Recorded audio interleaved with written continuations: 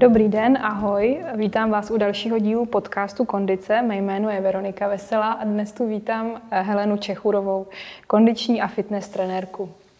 Ahoj, Heleno. Ahoj Veroniko. S Helenou můžete cvičit na videoportálu Kondice. Cvičení se nazývá pilates. Já ale vím, ty jsi mi prozradila, že to úplně není pilates, že to je takový tvůj mix, vychází z prvků pilates. Můžeš to cvičení přiblížit a říct, co vlastně, jaký je jeho přínos, nebo co lidi můžou čekat od toho, pro koho to cvičení je. Prvky pilates ve cvičení, ve videích pro kondici užívám, ale mixuju v podstatě vlastní, nechci si přivlastňovat ty cviky, ale se svýma cvikama a hodně vlastně dávám i do toho prvky metody DNS, dynamické neuromuskulární stabilizace, což je metoda Pavla Koláře. A tady ty prvky víceméně ve všech těch hodinách tam užívám nebo dávám, aby to byl takový příjemný mix. A hodiny nebo videa jsou určená pro širokou veřejnost. Jsou to začátečníci, pokročilí. Snažím se tam v nich vlastně používat i pomůcky typu válec, lavice, protože když cvičí lidi doma, tak aby měli i možnost si to zpestřit tím, že užijou věci, které ji obklopujou. Mm-hmm. Ty pomůcky, to je jako zdravotní, že vy vlastně využiješ pro své zdraví, nebo spíš je to takový zpestření, aby to bylo zábavnější? Spíš je to zpestření, ten válec samotný už je těžší. Je to vlastně nestabilní pomůcka, s kterou musí pracovat tělo, tudíž hodně zapojovat střed těla. Ale pomůcky mám na mysli třeba i lavici, židli, gauč, prostě kus nábytku, řekněme. Helčo, já se tě zeptám, jaká byla tvoje cesta ke sportu? Ty máš dokonalou postavu, jsi taková nadšená, záříš u videí. Tak jaký je tvůj vztah ke sportu, jak jsi dostala vůbec k pohybu? Děkuju. Pohyb mě doprovází od malička. Je to jedna velká výhoda, protože si myslím, že člověk, ač třeba vypadne potom na pár let z nějakého pohybového režimu nebo rutiny a vrátí se k pohybu po několika letech, tak to jde s nás, než když člověk začíná se sportem a pohybem samotným dospělosti až. A co tím chci říct, že u mě samozřejmě ten sport byl vždycky na prvním místě. S bratrem jsme byli veden ke sportu, dělala jsem atletiku, volejbal, pak se různě člověk v lyže dostává a chce poznat i jiný sporty. Vlastně nepočítaje kolo, já nevím, co všechno, yoga, běh. A právě jsem měla období, kdy jsem na pár let vypadla ze sportu, ale když jsem se pak k němu vrátila, tak to šlo strašně lehce a to tělo, jak mělo už zažitý pohybový stereotypy a vzorce, tak nebylo těžký už až vlastně do dnešního dne si držet nějakým způsobem pravidelný pohybový režim. Člověk to má v těle. Jo, přesně. Já vím, že jsi skončila práci bookerky v modelingové agentuře. To je zajímavý, že vlastně si dělala paralelně tyhle práce, fitness trenérku a tady přijde mi, že tam muselo být spoustu inspirace pro tebe k té práci, co děláš teď, nebo jak tě ovlivnila ta práce?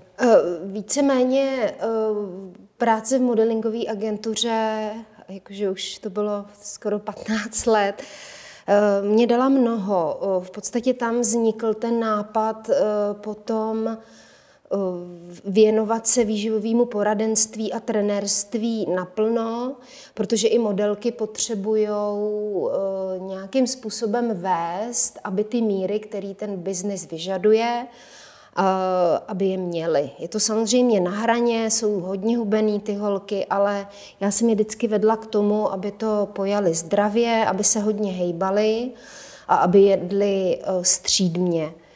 Takže to byl pro mě taková největší výzva, protože samozřejmě okolí je nazývalo už tak dost hubenýma a ještě s nima řešit zdravu a pohyb pro některý třeba dospělý přišlo úplně z cestní. Ale bohužel tenhle biznis má vlastně požadavky, jaký má a dá se to zvládnout na zdravý normální úrovni, akorát ta disciplína těch mladých holek musí být o to větší než u jejich vrstevnic. Ty jsi vlastně radila modelkám, jaký zdravější. Je to tak?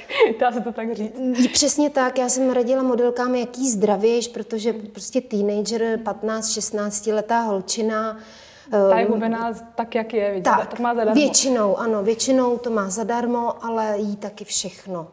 Protože v podstatě tam málo kdy řeší zdravou stravu. Málo kdy. To musím říct, že ač na nás všude z internetu skřičí zprávy tohle zdraví a tady ty alternativní směry, tak ty modelky často nejí a zdravě. Takže na tu My se k jídelníčku ještě dostaneme. Pojďme se teďka bavit o tom pohybu. Zmínila si metodu DNS Pavla Koláře, kterou si vystudovala, jejíž prvky zapojuješ do svého cvičení. To je jako jakýsi zdravý cvičení, nebo o co jde v té metodě? Ta metoda DNS mě upřímně řečeno nadchla. Já jsem si ještě dodělávala tento rok vlastně DNS Kids, to znamená děti. A u těch dětí to vlastně začíná. V podstatě sledujeme-li vývojovou řadu pohybových vzorců a chování dítěte vlastně od narození až když se postaví na nohy, tak v každém tom měsíci nebo v kvartálu máme určité pohybové vzory, které by měly zvládnout i dospělí, což se často neděje. To souvisí i s tím, že vlastně malý děcko, mimčo, je nepopsaná tabule a má krásný volný klouby, dostává se do rozsahů hezkých.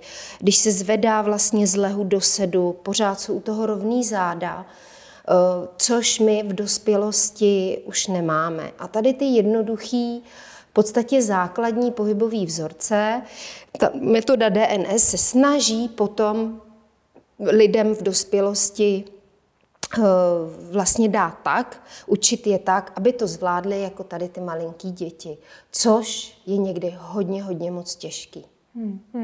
To určitě souvisí i s bolestmi různých částí těla v dospělosti. Spousta lidí má bolesti, ať už z toho, že se vůbec nehýbou, nebo z toho naopak, že se hodně hýbou a ten pohybový stereotyp, kterým se hýbou, jim škodí, takže vlastně mají pak ty bolesti. Jo. Typicky, já nevím, běžci, cyklisti, kteří jedou hodně na výkon a pak je něco dožene. Tak jak ta metoda pomůže tady vlastně v té fázi bolesti už? Tady ta metoda potom pomůže v tom, že se zaměří na kor. A zaměřit se na kor prvotně znamená zaměřit se na brániční dýchání. A to je v podstatě ta vlastně základní věc, o kterou se DNS metoda opírá, mít funkční břišní válec. To znamená umět správně používat dech tak, abych v podstatě ten kor zpevnila a abych potom od toho odvíjela další cviky. Takže právě ti, kteří začínají sportovat v dospělosti, upnou se na jednu aktivitu a je to třeba běh nebo kolo, přirozeně zatěžujou pořád jednu a tu samou část, pořád je to jenom to kolo, vypadává z toho posilování středu těla, tak takový třeba se klienti ke mně dostanou. Takže tam jde i o tu kompenzaci vlastně. Přesně tak, to chci říct. Je to přesně ta kompenzace, která jim chybí. Někdy už je docela pozdě, když ke mně přijdou, nebo nemusí přijít, stačí, abych slyšela, že si poškodí úplně SI kloub, že úplně bederní páteř je odrovnaná a pak už to směřuje k operaci. To už je ten nejzazší vlastně problém, který už je nevratný, ale dá se s tím i pracovat na začátku a spravit. Takže dojde už k nějakému mechanickému opotřebení, který se vlastně už tak, přesně tak. Přesně tak. Takže apelujeme na prevenci. Tak, přesně lidi.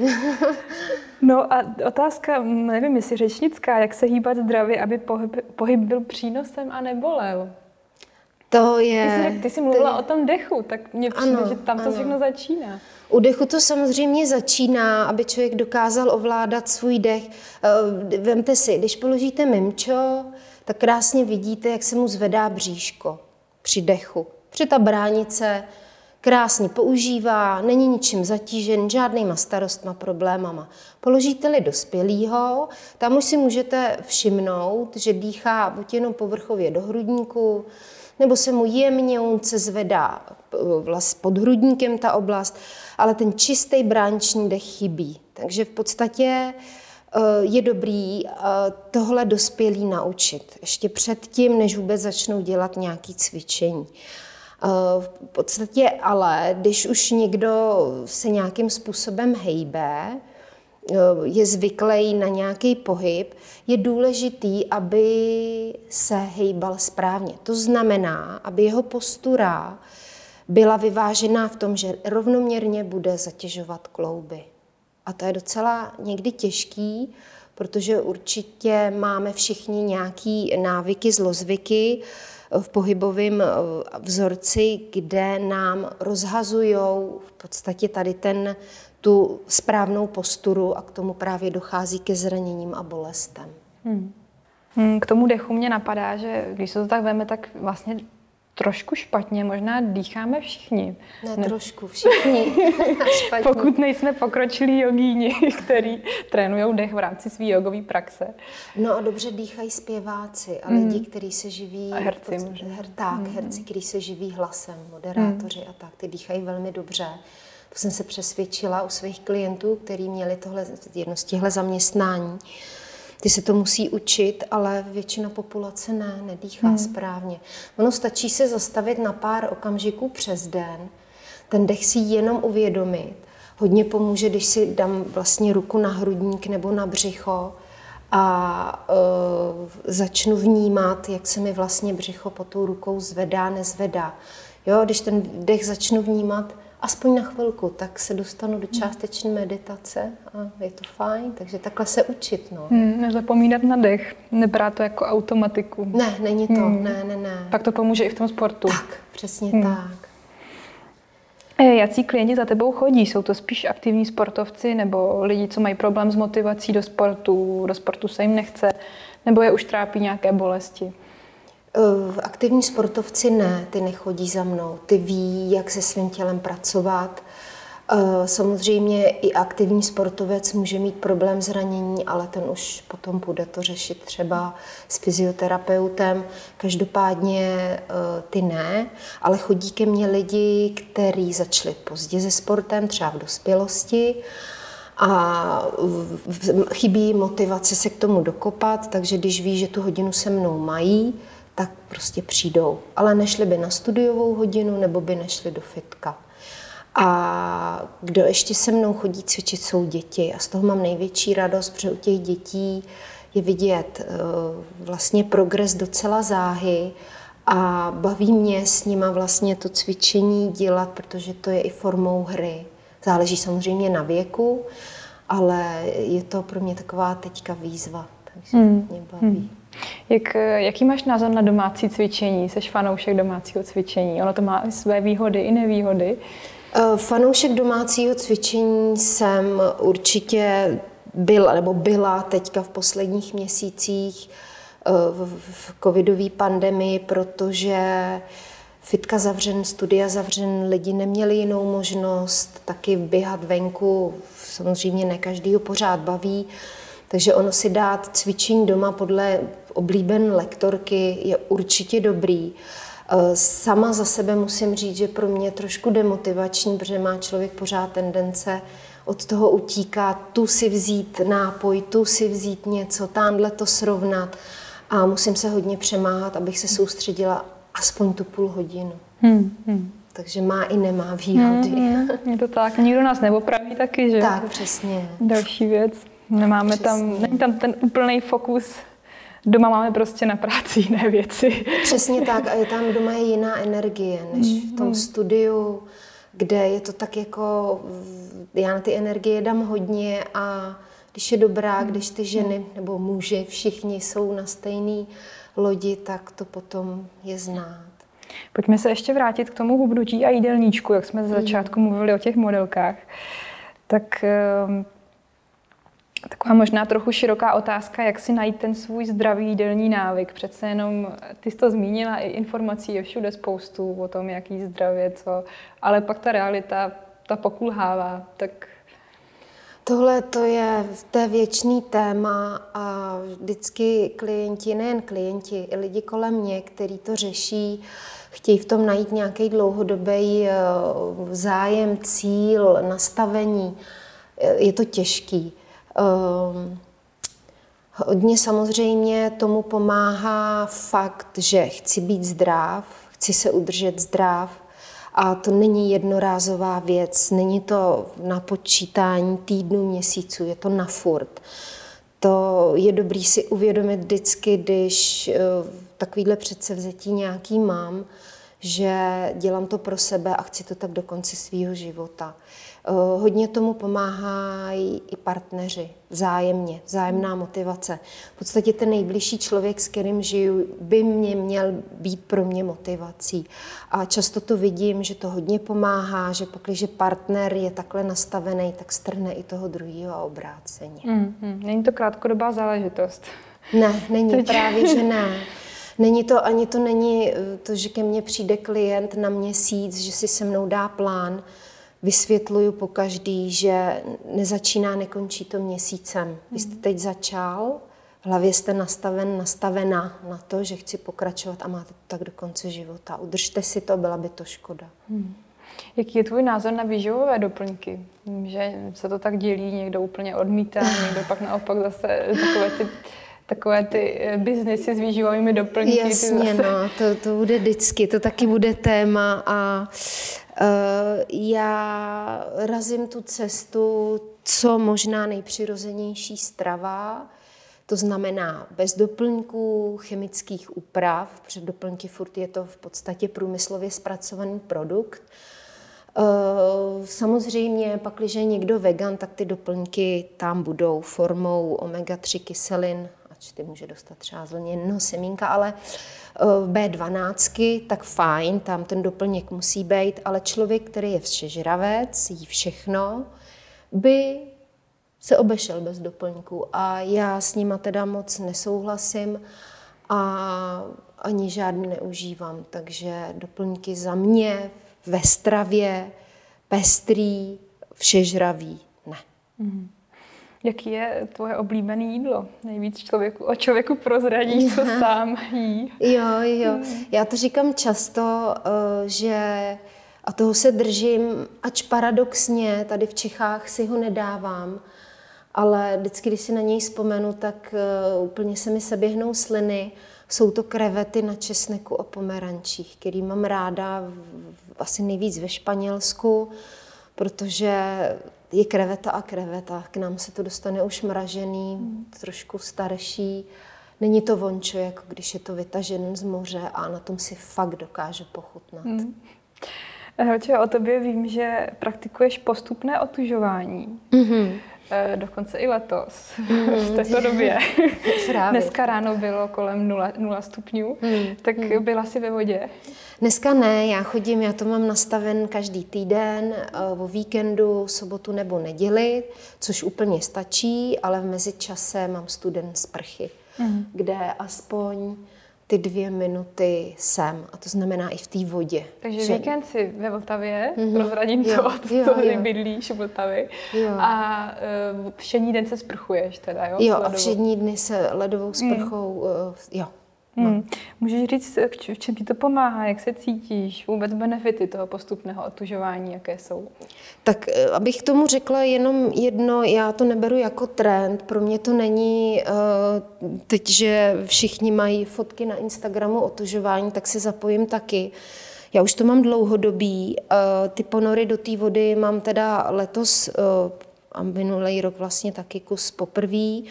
Nicméně otužování je i forma saunování a to mám v podstatě celý život. Takže my už jako děti jsme byli nucený tátou do studené vody, student z prchy na horách nás hodil do sněhu ve spodním prádle a otužujte se. Je fakt, že jsme nebyli vůbec nemocní a za tomu strašně vděčím, ať jsme to nesnášeli, i když nám pak bylo velmi dobře a to je i teďka v dospělosti. Člověk se potom cítí skvěle. Vy na chvíli zapomenete vůbec, že v hlavě máte nějaké myšlenky, soustředíte se jenom na tělo, vnímáte dech, vnímáte ty jehličky, které do vás bodají, když v tom ponoru jste. A samozřejmě utužujete tím i imunitu. A zjišťuju, že je mi venku jako menší zima, že neprochladnu hned tak, jako tomu bylo dřív. Ač třeba to saunování je taky fajn, ale rozhodně s tím není spojený to, že bych si hnedka vzala trikobundu v -5. To ne.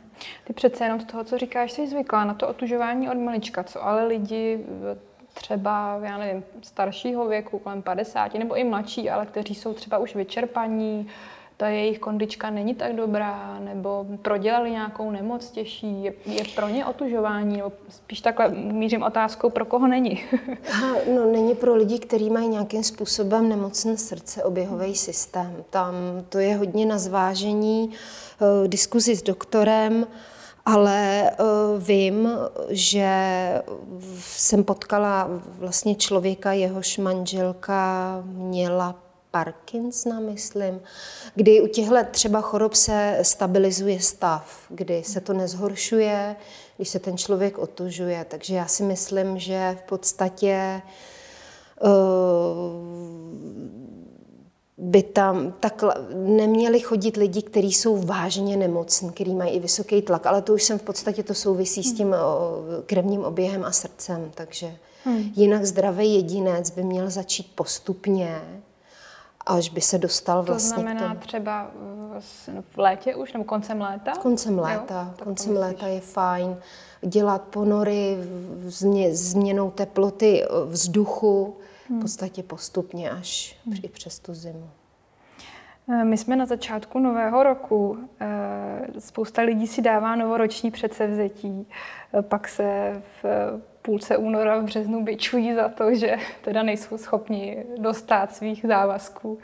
Tak mě zajímá, jak jako s tím pracuješ ty, s těma vlastně plánama na začátku zdravím. Většinou se týkají zdraví, že jo, pohubnutí, kondičky.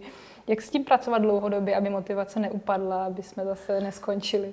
Je to hrozně těžký. Já jsem zjistila, že tomu dávám hrozně energie, protože chci, aby to ty lidi dokázali, dávám jim motivaci. Jsem s nima často v kontaktu, mluvím o svých klientech. Ono to chvíli jde, ale pak vidím u většiny a to nalejme si vlastně čistého vína. Bohužel to často nevydrží. To pohodlí, ta lenost převáží nad tím chtíčem ze sebou něco udělat, bej zdrav. A je to tak z 90% o tom, že ten člověk vyrůstá v nějakém prostředí, který ho ovlivňuje. To prostředí se nemění, je to rodina a potom vidím, že to má tak silný vliv na toho jedince, že s tím třeba nedokáže nic dělat. Samozřejmě jsou i výjimky, povedlo se mi nastolit xkrát tu zdravou, dobrou cestu. Je to těžký, ale potom ten člověk tu odměnu cítí každý den v podobě dostatku energie, lehkosti, zvládání věcí, stresu a tak dál. Takže on úplně recept na to, jak lidi zmotivovat, aby celý život byli štíhlí a zdravě se stravovali. Není. Mně napadá, jak o tom mluvíš, že to fakt není o té motivaci jenom, ale o tom prostředí, který nás formuje. A když my u tom prostředí zůstáváme stejně, ty naše zvyky jsou každý den stejný. Vlastně přebudovat zvyky. Přesně tak, úplně. A to je těžký. Je to těžký, protože do té rodiny se člověk vrací a já to u těch klientů vidím, že mají tendenci třeba i nevědomě stahovat zpátky. A dej si tohle, a prostě jsi žoubenej jak lund. Jo, a ten člověk s tímhle hodně bojuje. Ustát si sám sebe. Ustát je si to sám výzva. sebe. Přesně tak. Helčo, já ti děkuju za dnešní povídání. Snad si v tom každý našel něco svého. Rádo se stalo. A posluchačům přeju, ať mají do nového roku sílu ustát si sami sebe. Já děkuju taky, bylo to fajn povídání a lidi, apeluju na vás, nevzdávejte to, vždycky si do toho jděte, za pokus to stojí a když to vydržíte, jenom dobrý. Díky moc. Díky.